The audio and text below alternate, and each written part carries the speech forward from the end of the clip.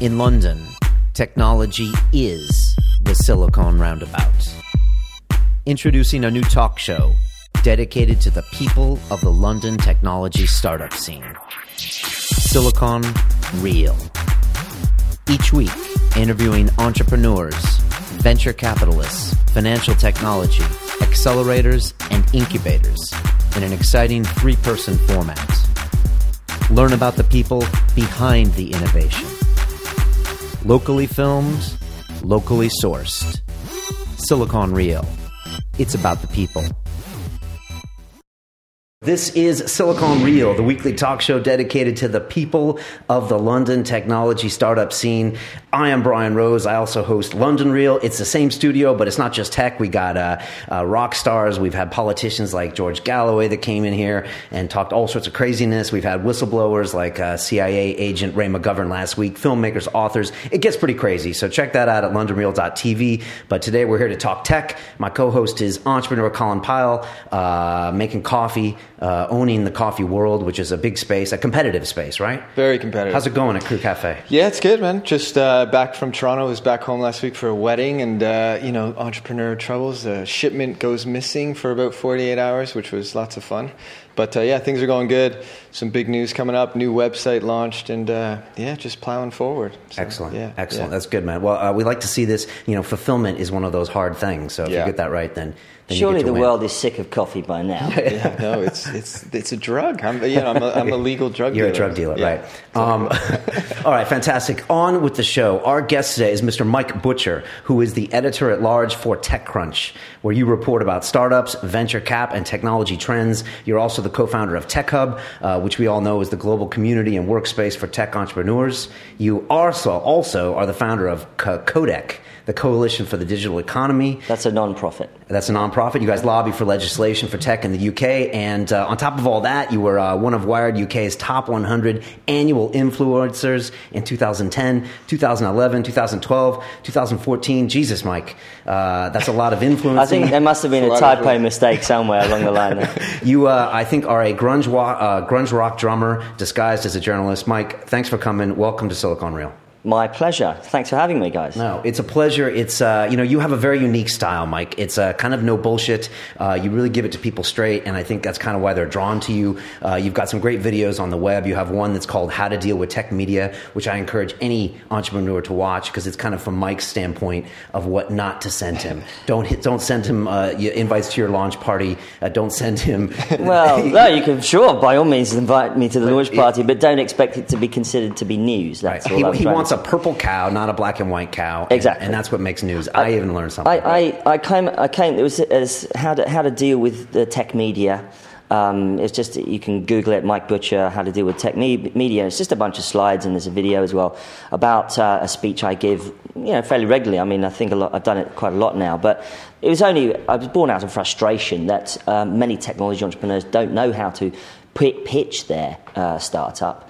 And when you're doing a startup, you can't afford expensive PR people and things like that. So you have to pitch the media yourself, and they weren't doing it right. And especially often in Europe, when you're dealing with the technology entrepreneurs talking in their second language into English, for instance. So it was just trying to help people, really, and also from the perspective of the journalist. A lot of PR people, God love them, they do their job, but they do it from the perspective of how you PR something rather than from the perspective of the journalist. And so that was what I was just trying to get across, yeah. Right. I also saw you on stage. You said something to an entrepreneur that was pitching. You said 2004 called and wants its pitch back. So you're not afraid to give them the real deal. Well, I have actually made an entrepreneur cry, actually, on stage once. I think I've maybe more than once. I don't do it on purpose. I do it. I think often, perhaps to some extent, there is a usefulness in sort of shocking people into really rethinking how they're coming across. Not just because we do it just for fun, but to allow them to sort of really look outside themselves and work out, hold on a minute, I'm not getting across what I'm trying to say here. And the thing is nobody would really care, particularly were it not for the fact that 50% of what entrepreneurs do is about communication. They're trying to get across a new idea or a new concept. and that's what, if you can't communicate, then you're not going to get halfway there. You spend a lot of time in the States, and you obviously cover, tech worldwide. I mean, when the Yanks see you, they must think this is the most un-British guy we would ever expect, because you're not the reservedness. Maybe you're not even British, so maybe that's why. But I mean, do you think that's why they embrace you as well, because it's something kind of different? I actually have a long history of working with US and North American companies in the media. I was one of the early journalists on the Industry Standard back in the day in the dot-com boom and bust. Yeah. And in my capacity as an editor of a business weekly here in the UK called New Media Age back in the day, I met plenty of North Americans. So I got used to the culture and how to interact. I guess also I'm a little bit of a runt in the sense that I moved around as a kid. I didn't stick around much in one place. With my family moved around a lot, and so I just had to kind of come out of myself and make friends real fast, because I knew I'd be moving on in a couple of years. So maybe that's what happened to me as a person, I suppose. Did you ever expect you would be doing technology journalism, say, 10 years ago? Absolutely not.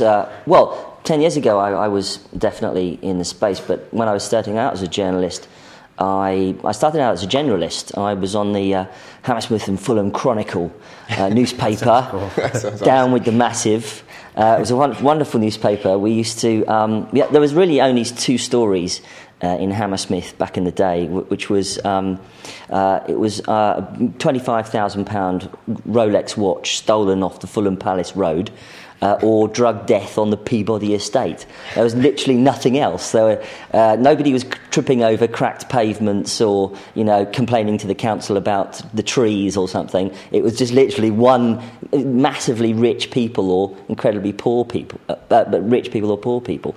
So it was kind of quite fun to cut my teeth in the sort of knockabout world of newspaper journalism. Was it hard-nosed news journalist guys who would drink hard and work hard, and did they teach you about a deadline? And there was a lot of going to the pub, definitely. Okay. You totally got packs of cigarettes. Well, the chain smoking amongst reporters is notorious. But the other thing I think also is it does teach you about deadlines. And on some of the systems back in the day, and even today to some extent, is you write copy and the sub editor would just it's not you run out of time and they just take it straight off your screen. You'd be halfway through writing it on, and then they'd finish it off and send it off to the printer. But so it did definitely sort of give you concentrated the mind, shall we say. Do you wish some days that some of the bloggers out there would have had a hard print deadline so they can know what it's really like, or do you think that's just old people talking? Well, I mean, there's great things that to be learnt from between the traditional journalism and the new style of journalism. I think one of the things that attracted me towards sort of blogging, and when I started my own personal blog, for instance, back in the early 2000s, the really fun thing it was a kind of like jazz music. It was a different, just riffing on things, right. And you're just putting things out, and all of a sudden you could say anything you liked, more or less, within the bounds of libel law or whatever. And so it's much more freer, and I think. And Michael Arrington, who started TechCrunch, came up eventually with this rather interesting phrase around what he called process journalism, which was basically putting information out there that you knew and then waiting for the community to come back with more, and then putting it out again, and that sort of interesting feedback loop, which it still exists to this day, actually, especially in North America, where freedom of speech is fantastic. Wow. So it's really interesting. The new style of journalism, and I think it's still going on today as well. We're still exploring it, with things like social media. Right. Let's talk about Disrupt, because you were just in San Francisco about a week and a half ago. I saw you on stage with Kevin Hart from Eventbrite, who we had in that chair a few months ago. And Disrupt just seemed to be like a big deal. It seems like there's some big people on the stage, like Mark Cuban, the Uber CEO, and it sounds like you're talking about real issues. I was wondering, first of all, can you talk about what Disrupt is, because I know it's a TechCrunch product, and also, what does the Valley feel like? Because we don't know here. All we do is read the reports, and we don't know how it feels there, and does it feel different, say, than when you were there a year ago? Do you see any of those mentalities leaking over here? I think, because of what I do, and since I've been working for TechCrunch since I was freelancing in 2006 and I fully came on board in 2007, that over the years Europe has got much more of European entrepreneurs have had a much more of a Silicon Valley mindset, shall we say, basically move fast, break things, throw up minimum viable products if that's not too jargony, and just to see, throw things against the wall and see what sticks. And we definitely took on that culture. And the other thing I think that happened, but I think one thing that we need to always remember is that when you read blogs like TechCrunch or GigaOM, ReadWriteWeb, Recode, all of those guys, you are getting a flavour, an impression of the valley and the vibe there, but it's not quite the same as being there. And I think the great thing actually about the valley is particularly, is that they are very open. They're very, you could literally parachute into town and go, listen, I don't really know anybody, who can I go and see? And people will pretty much generally help you out. And because it's practically it's an immigrant culture. I mean, it's in the West Coast is, the frontier mentality of the US. And so, anyone coming into town is very welcome. The more the merrier. It's much smaller. It's also a much smaller city than you realise. People know everybody. You pretty much know everybody virtually if you really get into under the skin of it. People forget San Fran's like what? 850,000 people. Yeah, it's not big, not by many standards. Yeah. But of course, the interesting thing about it, of course, is, as we all know, is this high concentration of people in the technology industry. And literally, I was in Dolores Park just before Disrupt, and just chilling out with some beers with some people at a barbecue, and all around me, practically could hear people talking about what they were working on or what they were going to launch or who they were raising money from. It was a little bit quite a heady atmosphere. Is it too much sometimes? Do you feel like you got to come home to London to unplug and hear a conversation about banking or media or fashion or something? Well, I think there is something nice about, especially European cities, where people are in a variety of industries. There's something heady and exciting about being in a city which is very dominated by one industry like technology, and if that's what you're in. And of course, I know people who literally just they've got to get away from it all. A friend of mine, an entrepreneur in San Francisco, was going out with another entrepreneur, and it all got too much to him, and he ended that relationship and went out with somebody who wasn't in tech at all, somebody in the art world, and so just so that he could decompress in a different way. Perhaps that's one of the reasons why Burning Man has become so popular. Is it's a way for these people to decompress and not talk about technology whatsoever. Right, for a week, maybe. For a whole week. Have you been are you a burner? I'm going to confess I have not been to Burning Man, no. Although I feel like I've been around so many people who have that I could quite easily fake. Fake going, I had a really great burn.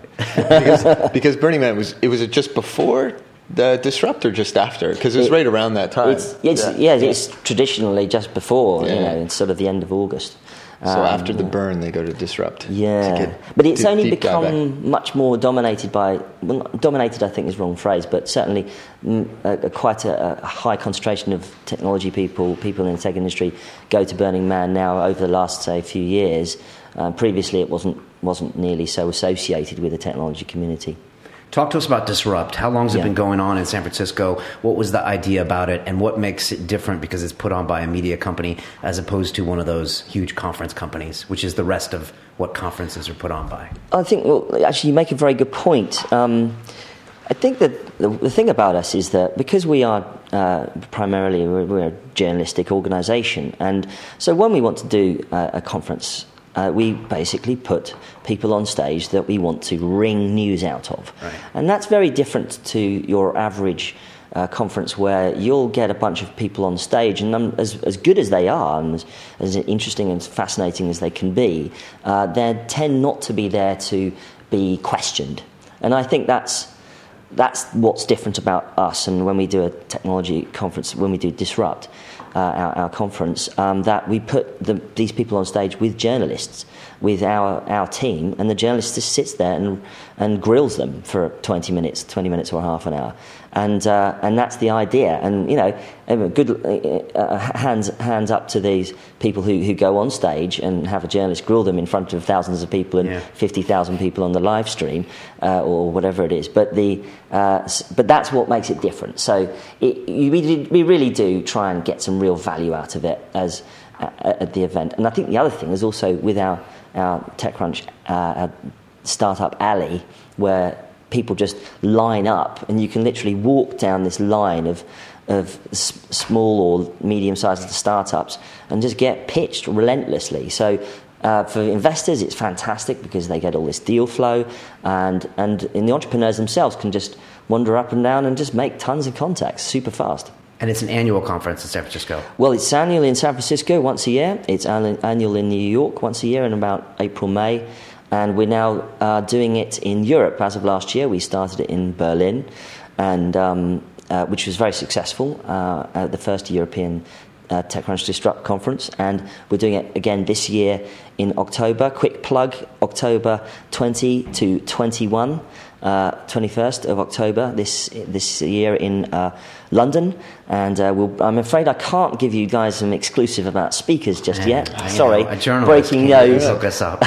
But I can tell you that we'll bring a bunch of people over from the Valley. We'll have the cream of the crop of the European entrepreneurs and investors. So it should be fun. You wrote an article that went out this morning in City AM that said London tech, it's more than just hype.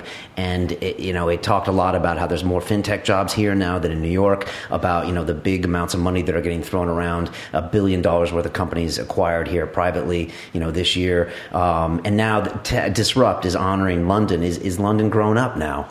London has definitely grown up, and it's been growing up for thousands of years. But it's the great thing about it is that I think it's very unusual that a city will have not just one industry dominating, but many industries of massive size. So in London, you have the financial tech industry is very big. You have the fashion industry is very big. Media is big.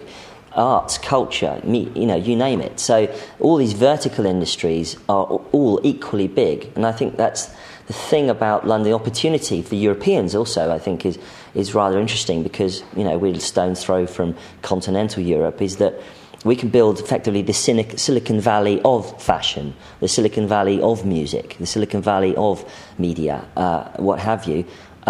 In Europe and particularly out of London, because it's got this great confluence of big industries. That's not to take away from the capability of the Valley, which can never be underestimated. But these guys build big cloud platforms, big APIs, big platform plays, whereas our ability to create big companies in these big verticals is increasingly important. Does it feel like sometimes the Valley doesn't have that industry depth, where they don't have like the huge media depth or fashion depth or even the banking industry, that they are building like the tech platforms, but they don't necessarily have that? Does it feel that way sometimes? Well, I mean, the Valley is incredibly robust, and you can throw anything at it and it'll just eat it up and take it on board. I mean, I think that the Valley mentality, though, is not just about one place.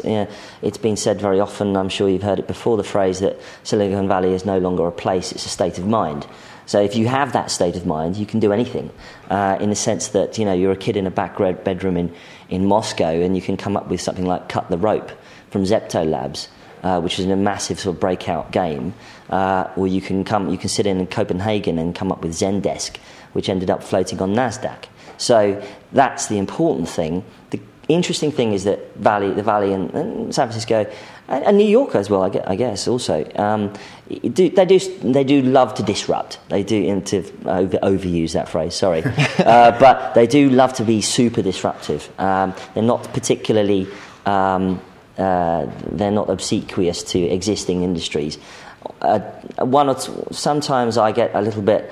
There are one or two companies I come across now and again who really, they try to sidle up to an existing industry and sort of solve a fairly small problem, rather than what I like to say is holding a .44 Magnum to the head of a big company or a big industry and saying, do you feel lucky, punk, basically, which is much more fun if you ask me. Right. So they like to just wreck things out. Yeah, take a sledgehammer.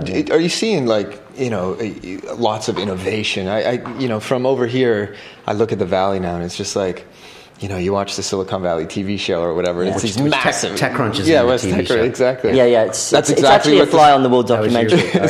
Disrupt is exactly the same as it's portrayed in.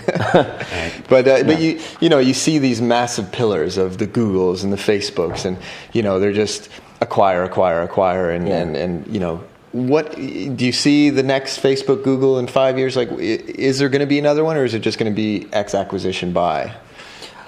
Well, I mean, you could look at the current state of play, like the big five, or the Google, Apple, Amazon, Facebook, Twitter, etc. Funny enough, people don't really mention Microsoft much these days, or maybe with Minecraft they might get back in the game. But, well, I think that... apart from obviously putting the grey flecks in my hair just for show, unfortunately I have actually been in the industry long enough to see how it's progressed, and what I see is so much more happening in the last 5 years than even the previous 10. So we really are on a J-curve here. I mean, it is getting pretty ridiculous. We're walking around with the supercomputer virtually. I mean, the iPhone has more power famously in it than the computer that shot a man to the moon. So where that goes is anybody's guess. And so actually the big plays are still coming. People talk about the Internet of Things. We know it's happening, and it's relatively. We're only a couple of years away from somebody coming up with an absolutely massive platform around that. So there's everything to play for. And there's all sorts of big problems that haven't been solved. Do you guys like checking email, for instance? Come on, somebody's going to come up with that solution to that. So, right.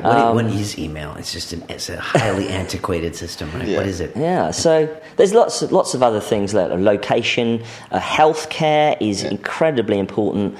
We're walking around with a device which is basically going to be like a Star Trek tricorder relatively soon. So lots and lots of big things coming, definitely.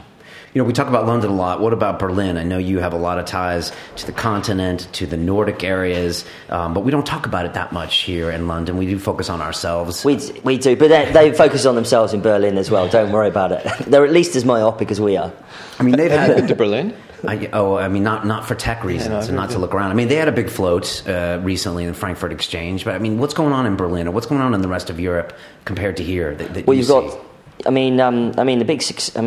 Arguably the biggest technology entrepreneurs out of Europe are the Samware brothers, who were famous for cloning Silicon Valley companies. Right. And they've done it, literally surrounded the US with clones of US companies, sort of pincer movement. Is this Rocket? Rocket Internet, right, yeah. Okay, right. I mean, incredibly successful. I mean, and... Have they gone public, or are they going to go... They're going to go public with Zalando on the Frankfurt Stock Exchange, worth something like $6 billion. So, yes, this is going to give them a big cash pile for which they can then basically go and do whatever they like. But to your point, the interesting thing about Europe is we've ended up with a sort of a triad of London, Berlin, and the Nordics being really, really big hubs of innovation. So Stockholm, Helsinki, and Copenhagen, and London and Berlin. And then we, although we've got plenty of startups coming through from Southern Europe, they haven't managed to get quite the same amount of traction or attract quite the same level of attention. I don't think it's not going to be like that. It's not going to be like that forever, of course. I was just in Lisbon, for instance, in Portugal, and some really, some good companies coming out of there. It's feels a little bit like the Berlin with nicer weather. They've even got a bridge which looks like San Francisco Golden Gate Bridge, actually. Huh. So who knows what will happen? But those three big centres seem to have attracted a lot of attention, especially from investors. we've seen some big Series B rounds coming through here in the UK, especially in fintech, TransferWise, DoDill we had on recently. And you guys ran an article where you interviewed VC Bill Gurley, which was called Is Winter Coming? And he said, quote, piles of public money are helping to keep private money stupid. Does it feel frothy in London to you? I mean, you were at the Standard back in the day. You've seen the bubble before. You were just at Disrupt. How do things feel here? Well, I mean, the standard, the classic response, and the response which is correct, which is that during the dot-com boom, and you look all of the graphs, real cash, public money, institutional money, pension funds were invested into companies which were literally worth 20 pages of A4. They really didn't have any revenues. They virtually didn't have any real sort of game plan, as it were. The difference now is you've got enormous amounts of private money, venture capital mostly, going into startups, and that's risk capital. This is high net worth individuals. It's pots of cash that some institutions can set aside for risk, as opposed to the public markets. But when companies do float now, they get, because of the dot-com boom and bust, they get the absolute, put through the absolute ringer. And the companies that float these days are genuine, real companies. They've got real revenues, hundreds of millions of dollars in revenues. Look at King, Candy Crush Saga as a big revenue-generating machine. Although, of course, it's down recently on the markets, but it had a pretty good IPO. You've got Zoopla, which IPO'd here in the UK on the property side. So these companies have real revenues, and that's the difference between the frothiness of the boom and bust era and what's happening now. And what happens now is you get companies which really do go for traction, but they do look at the bottom line far more. Yeah. Moshi Monsters, recently laid off like 30 people, and they're struggling with the mobile strategy, but they're still in the game. But I wonder what it's like for you to see kind of these UK tech 1.0 companies, kind of moving back while the 2.0s kind of take the back of the peloton or something like that, or go to the front. Is that strange for you to see, or is it just natural part of evolution? Is that the right way of describing what's happening here? Well, arguably, take something like lastminute.com, big established company, floated. Earliest, biggest UK success. One of the earliest, biggest. I mean, there's the sort of poster child of the UK dot-com boom with Brent Hoberman, who's still doing stuff today, was an idea ahead of its time. And then, ironically, or not ironically, but not unexpectedly, he's an investor now in YPlan, which does more or less what lastminute.com does, but on the mobile, because it's built specifically for the mobile experience. And that's the game changer, is that now a lot of the things that were predicted back then just didn't really go anywhere. You were trying to surf the internet on a terrible old Nokia. Now you've got a real device that you can use and actually gives you real value in the form of Android and iPhone particularly. So what's the old phrase that it takes much longer for predictions to play out. I can't remember the exact phrase, but it takes a lot longer for things to play out. So, and even then, you've got wearable devices now coming through. Nobody has really sort of worked out where that's going, other than we've got sort of smartwatches and things that track how many steps you take. What do you think of the Apple Watch? What do you think of the Apple Watch? It looks interesting. If I ever dated or hung out with someone with an Apple Watch, I'd slap them in the head, because I couldn't imagine someone not being. I already hate it when people look at their phones, right. And now a watch that's going to be buzzing when it's on their hand. But that's just my myopic view. What do you think? Is it? It's going to be the first biggest wearable, isn't it? It is. They say they could sell millions and millions of those. I think they'll do well. I mean, you've got to remember that these things that the iWatch and the Samsung Gear and things like that work primarily in conjunction with a smartphone. I don't actually have one. I don't have one right now, but I had a Pebble at one point. I left it on a plane, which was kind of annoying. So I had a Pebble watch, and I found that when I was using it, and I'm sure this will be coming out when people start getting used to these things, is that it just allowed you to be a little bit more easygoing with what you were doing. And so you get a text message, instead of having to pull out your phone and put in your PIN number, wipe it, check what's going on. You would just look at your watch literally and just go, oh, I'll reply to that later. And it made you curate things in a more natural way. It felt like it could fit into a life more easily somehow, rather than being effectively assaulted by this smartphone in your pocket all the time, and having to kind of pull it out all the time, which felt kind of just tired. It just gets tiring, basically, doesn't it? A friend of mine, Alex Tew, has just launched an app called Checky, which sits on your phone and tells you how many times you check your phone a day. And the other day mine was 75. So I haven't checked again. Maybe I'll just check again, see what I'm up to now. But it's just ridiculous how much you check your phone, right, especially in my industry. You mentioned mobile a couple times here. When you dressed that guy down on stage and said 2004 wants their pitch back, it was, I think, in response to his lack of mobile strategy. Mashi's gotten caught up maybe because they didn't go mobile quick enough. Y-Plan got the mobile right. How much do you see companies today, the ones that adopted mobile, being the winners? Are people even embracing mobile enough right now? Well, you just got to kind of look at someone like Zuckerberg just said only a few months ago that we are a mobile-first company. Facebook is a mobile-first company. And they basically build things now on mobile and then see how they can roll them out onto the wider platform, the wider web platform. Yeah. They don't build on the web first anymore. And that's because they know that 1 billion people in India and the many millions in Africa are, poised to just come straight on, and that's via smartphones.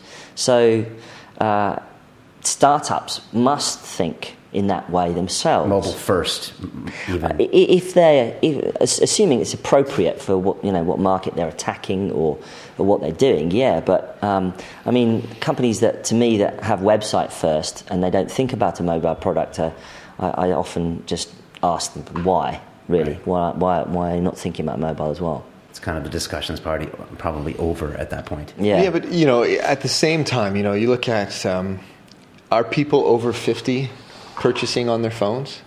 Do you know what I mean? So there's still this massive market, I think, for some products that it's not there. I think in the next 5 to 10 years, it's going to be everything, right? Well, yeah, but you look at tablet growth has pretty much supplanted desktop and laptop growth, and some of the principal buyers of those tablets are people in the senior years.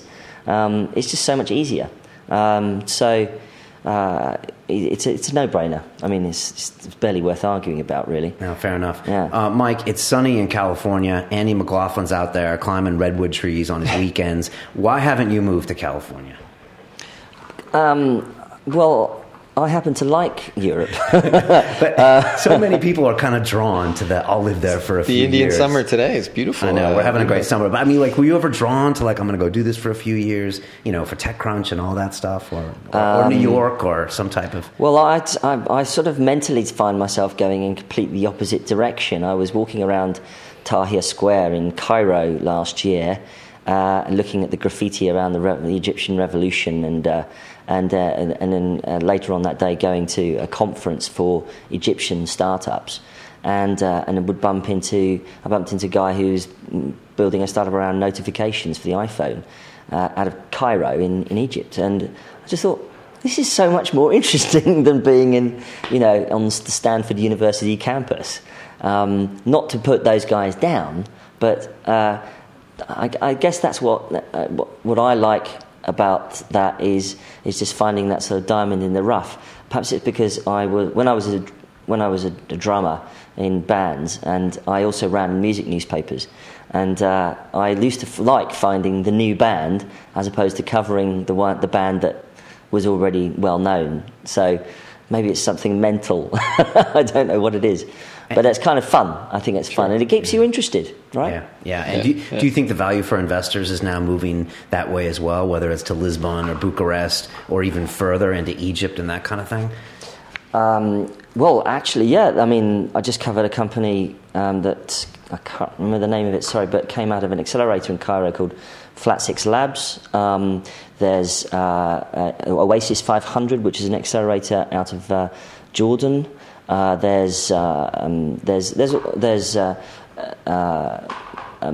was in Bangalore earlier this year, and there's startups coming out of there. Well, the thing about it though is that, I mean, Valley investors typically won't invest companies that are more than a 30-mile drive away. Is that still the case? Pretty much. Okay.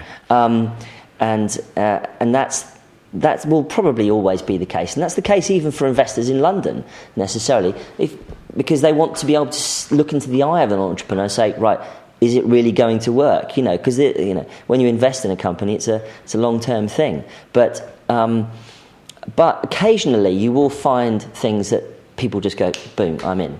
And last year actually 2 years ago, I was in Ghana, Africa, in Accra, the capital, and found a company called Seya, which was a little bit like WhatsApp, but specifically for Africans. It had the African sensibility about the app, built on Android. But these guys had built it for not just Android, but for feature phones as well. So it had like little Java stuff going on. So it was like WhatsApp, but not for really throwaway phones that you can buy super cheap in Africa. And they ended up on the TechCrunch Disrupt stage and had investors from London. And so occasionally you will find that happen, definitely. But I say to entrepreneurs in Europe, I always say, just like get on a plane, get out there. If you don't have any local VCs or people to back you, get out there, get on a plane, show your wares to these investors wherever they are. And in London, New York, San Francisco, in Stockholm or Berlin, wherever they are, just go and hammer down the door, because they're not necessarily going to come to you.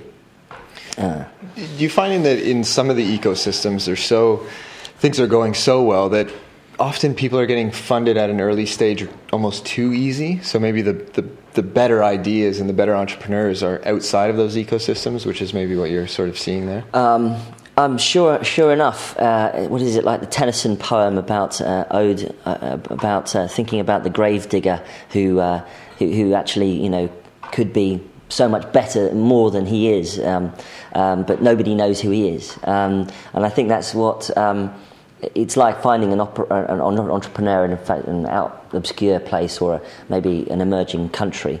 And the kid sitting next to Stanford goes and can just literally bump into a VC. It is the luck of the draw, isn't it, unfortunately? But I think you have to, one of the disadvantages of the game that we're in is that often people will invest in people that they know and they like and that mirror them. Why you see too many, white middle class males invested in by white middle class males, unfortunately, and it's something that it seems to be sort of it's structural to some extent. People have to break through that. They have to think outside those boxes, but often you'll see investors think, I'm going to get out on a plane. And I remember talking to an investor I know in London who found a company in Philadelphia, and they said they went just literally said, we're going to come over and see you. Got over to the guy and said, have you seen any Silicon Valley VCs? And the guy in Philadelphia said, well, nobody. I've tried to reach out to those guys, but they won't come out and see me in Philadelphia. But this investor had come out from London to see him. So some smart investors can think that way, definitely. You co-founded Tech Hub. Do you ever miss operating? I mean, you report on this stuff all the time, and you write 6-8 articles a day, or you write a lot? Okay, I write as much as I can. Seems like a lot. Do you ever feel like you want to get back and operate? Do you ever see an idea, even if it's for a media startup or not, that you're like, I really want to go do that? If I come up with an idea about something, it's usually to scratch an itch. I don't think about it as a business. But I haven't come up with that many that I think I would ditch it all in just to go and become an entrepreneur. Unfortunately, I'm a little bit too much of a magpie in the sense I see something bright and shiny and want to go and look at it rather than concentrate on one thing at any one time. And also, it's a great privilege that I have to be able to talk to such a variety of fascinating and interesting people. And when you get to that point, this is pretty good. I think, though, that for me, I think there's still something to be done around location. I've never really seen not many location apps that I think are really amazing. I like one at the moment particularly called Tap Talk, which is a company out of Berlin, the app called Tap Talk, which is kind of sends a picture of you or what you're looking at to your friend, and then it adds a picture of where you are as well, your location on a Google map, and then draws a nice line between you and the recipient. And that, I think that's kind of fun, because you can go, oh, you're around the corner. I think that's an interesting idea. Haven't been many location-based startups that have gotten tons of traction, but I think there's something interesting to be done there. Because I think also, going forward, how you connect people could be... I mean, you look at what Facebook did during the Arab Spring, for instance. Facebook and Twitter were very interesting about how they were used by revolutionaries and by protest movements in the Arab Spring, and doing something around location would be interesting.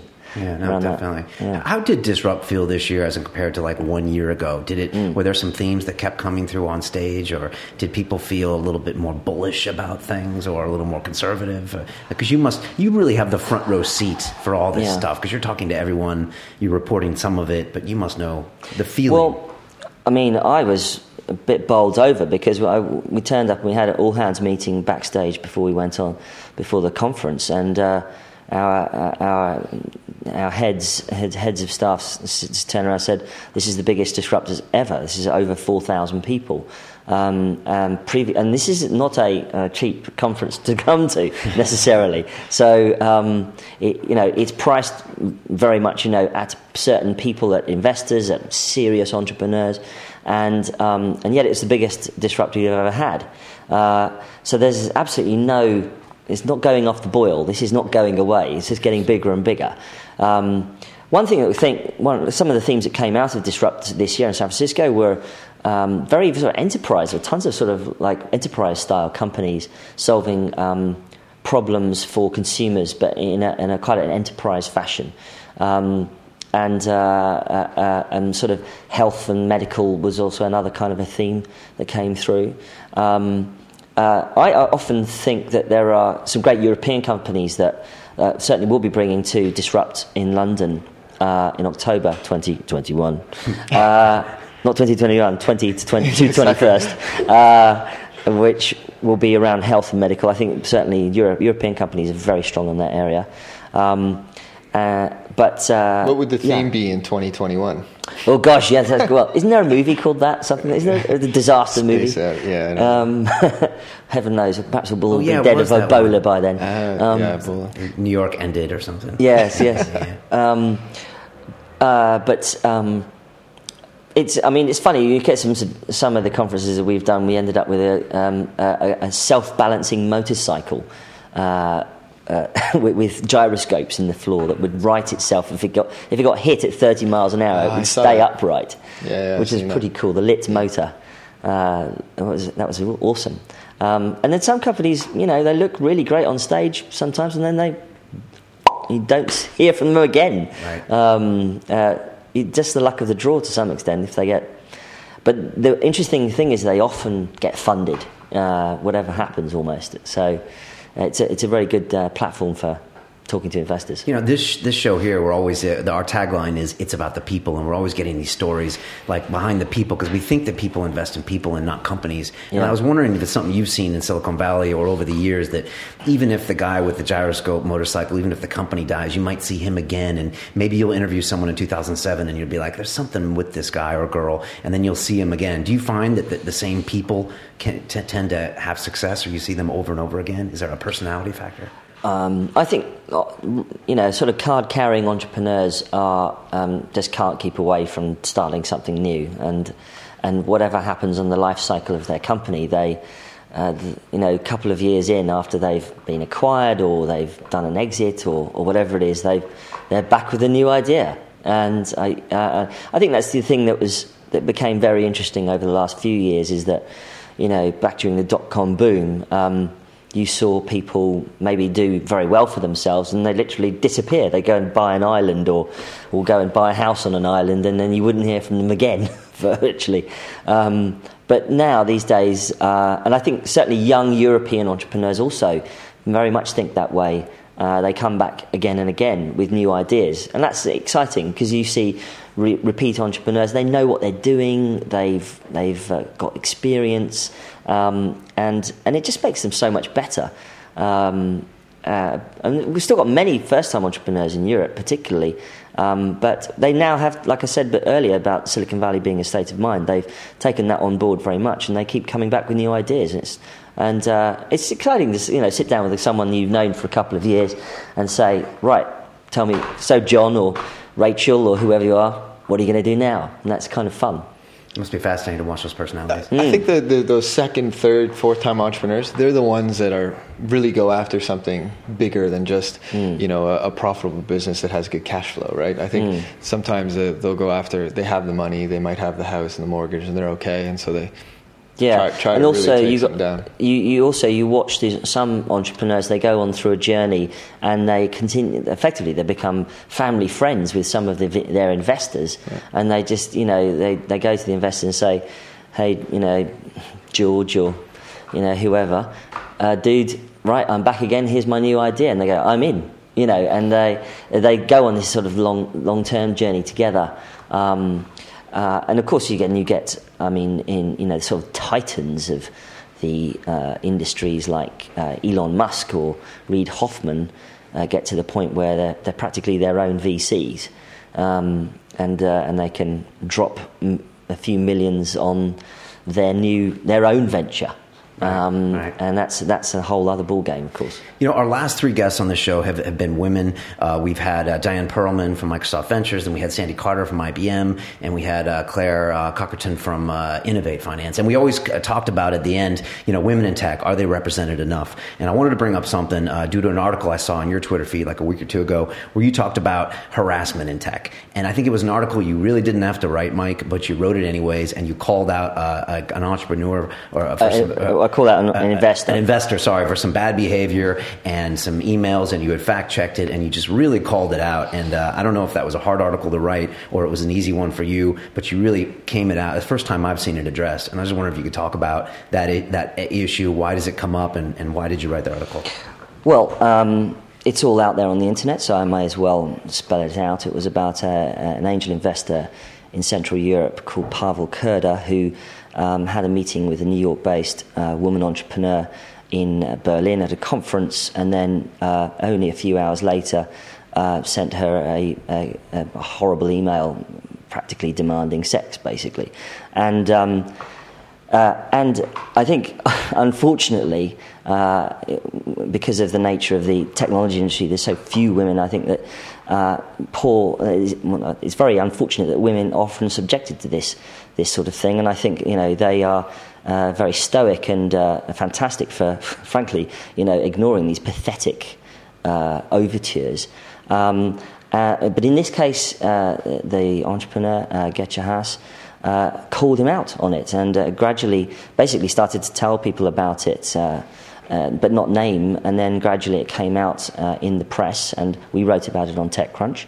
And I think the reason that we sort of went hard on that story, as it were, we went in on that story, was because it was so well documented, this really disgusting overture to someone who literally only a couple of hours earlier was just simply having an ordinary, business conversation, and the assumption that somebody would even consider, jumping into bed or like immediately after, literally having a casual drink or a conversation talking about tech startups or whatever, it's just so pathetic, and it just must happen so often to women. It's pretty awful. But the reason we went in on this story was because it was incredibly well documented.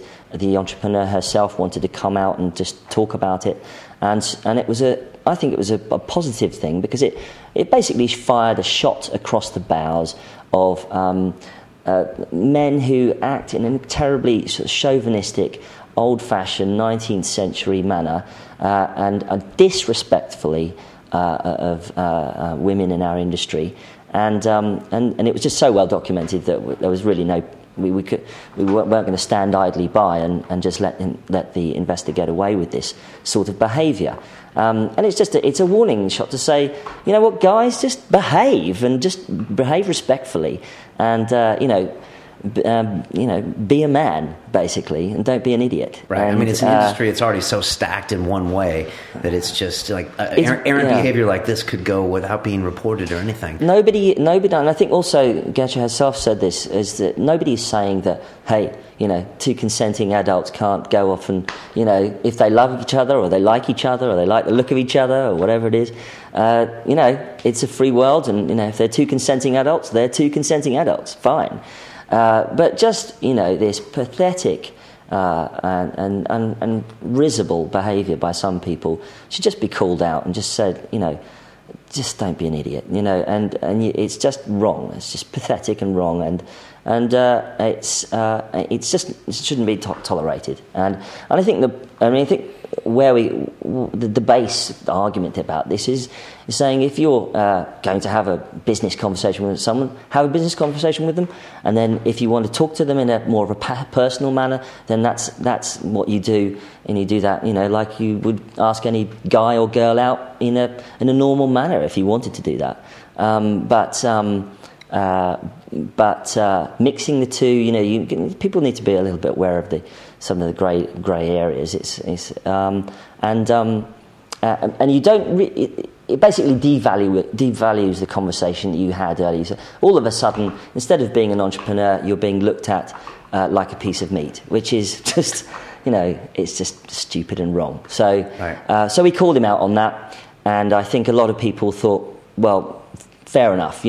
It's important to raise this issue. Let's be grown up. Let's be adult about this, and let's move on and make it a better industry. Yeah, it makes everybody just a little extra vigilant. So thanks for writing that. That's really good.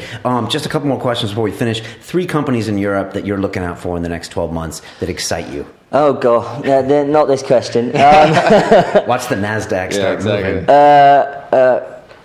I won't talk about a company. I will talk about a movement.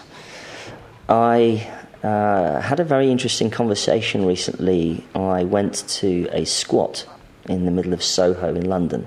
Wow. And still have squats there. We still have squats. I'm not sure. I think it's being shut down this week from what I gather. And I sat on the 3rd floor of a squat in the middle of Soho and had a 3-hour conversation about cryptocurrencies, Bitcoin, and the future of society. Sounds amazing. And it was. Sounds like a good podcast. I'm going to be writing it up. Well, it's certainly the most newsworthy and most interesting aspects of it. But I would definitely call cryptocurrency and Bitcoin, but just not just Bitcoin as a currency, but Bitcoin as a platform and cryptocurrencies as a platform as being really a Pandora's box, which we've only barely begun to open. This is going to be extremely interesting going forward in the next few years. Our entire financial system is set up in one particular way. Capitalism pretty much won against the Soviet Union, shall we say, and against Marxist-Leninist philosophy, and that's the way the world works these days. But if there's one thing entrepreneurs do, it's disrupt, and there's some very interesting things which will be coming out of that world in the next few years, definitely. But I think you wanted to ask me about particular companies. I think I already mentioned TapTalk. I like TapTalk, but I don't know if it's next billion-dollar startup particularly. Okay, fair enough. The crypto was a good one. So we ask everyone here that comes a few questions at the end. So I'm going to ask you, Mike, if you can make a phone call to the 20-year-old Mike Butcher, get him to stop drumming for a little while, and give him a little bit of advice, what would you tell him? I would say... don't defer to your masters nearly so much, Mike. Don't listen to anybody as much as maybe you might have done. Just go and be more confident of your own capabilities, your own abilities, and if you have a vision, then go for it. Don't think that you have to serve time necessarily in one industry. I think we're now in 2014, obviously, and I think that the world has changed now, where somebody who is 20 can just go, I have the tools available to me. I have, all I need now is a laptop, Wi-Fi, power, hopefully, and access to information and technology and access to networks. I think that when I was 20, unfortunately, I didn't have access nearly to the networks I could have had. And just the human networks. I think that, not to put too fine a point on it, but I wasn't born with a silver spoon in my mouth, and so I had to find my way in the world. But I think the great thing about technology is incredibly empowering to people who maybe come from more disadvantaged circumstances. There was a great story just the other day about a kid in North London who's got 1 million followers on Twitch because he's an incredibly good computer gamer, and it's not something that he would have ever been able to do had he not had access to technology in the way that he has. So I think, just be confident and don't necessarily listen to the people who say you have to serve time as much as maybe you have to. Good. I think you do. That's good advice. On the same note, best advice you've ever received, business or personal? Shakespeare, I think, is the best advice I would lean on, which is love all, trust few. That's our first Shakespeare quote. That is our first Shakespeare quote. And that's in 160 episodes of London Real. No one's ever quoted Shakespeare. That's very good, Mike. Last part of that question is to the 20-year-old that's listening to us around the world in China, Australia, South America, who wants to be involved in tech. I know that's a general question, but what are some of the things they can do to be involved in their local tech scene or the global tech scene? Well, guys, if you're out there and you want to make your tech ecosystem better, you should really always think about the entrepreneurs are the ones really who should be leading your ecosystem. So there are often corporates and governments who want to get involved. These guys don't really know how it works particularly. The community is the one that should be looked to and listened to. And the community of entrepreneurs are the ones who should lead the entrepreneurial community, not be led by some other entity.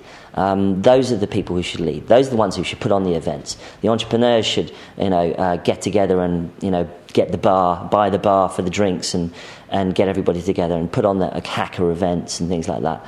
Those are the ones, because those are the ones who know how the problems that they're trying to solve.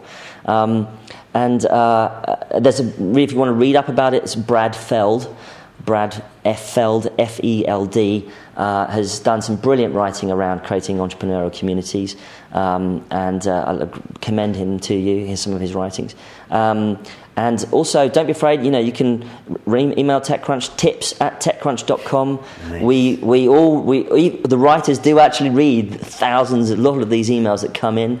If you want to email me, you can email me on mikebutcher@techcrunch.com. Reach out to me on Twitter @MikeButcher. I get a lot of incoming from lots of different areas, but that's probably an easy one to do. So good luck. I hope you guys do some awesome stuff. Yeah, and watch Mike's 15-minute video about how to contact him. Make sure it's a purple cow. Be nice. Yeah. Be persistent. Well, there's a few other things on that. But yeah. Be human. And then what was that I say? Make a good product. That's what he was saying. Yeah, totally. Don't make a good press release. Products are always the product is king and queen of the industry. Fantastic. Mike, thanks so much for coming on. I love the fact that even if we're both, reporting on things or in the media space, we can have you on because it's great to get your knowledge. It's awesome. Thanks so much, guys. It's great fun. It's been a pleasure. If you're listening to us on iTunes, you can see our extremely good-looking faces on YouTube. So check out our channel. Send us an email at hello@siliconreal.com. Like this. Share this with your people. Suggest some guests. We got some great ones coming up. Uber's here, I think, next month. And, we're packed for like 6 weeks or something. Right? Yeah, we're busy times. Uber wanted to come on today, but I said, Mike Butcher's here. There we go. And I'm like, I bumped Uber. You did. Yeah. I'm like, I'm not bumping Mike for Uber. I made that conscious decision. There we go. I appreciate it. I know where my bread is buttered. I don't have the Mike Butcher app on my phone, but it's how to hold your glasses. He did that during the Ice Bucket Challenge. Unfortunately, my glasses are under a taxi in Stockholm at this point, so I have to go and get some more ones. So we're missing the look. Excellent. As we say on Silicon Real, it's about the people. Thank you, Mike, and I wish you all the best. Cheers, guys. Cheers. All right, guys, take care.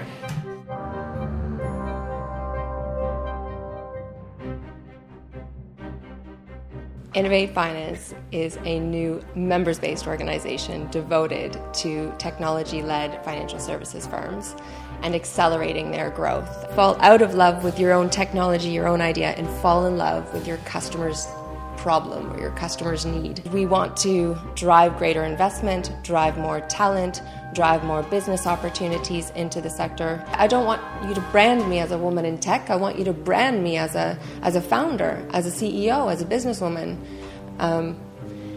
as a business person.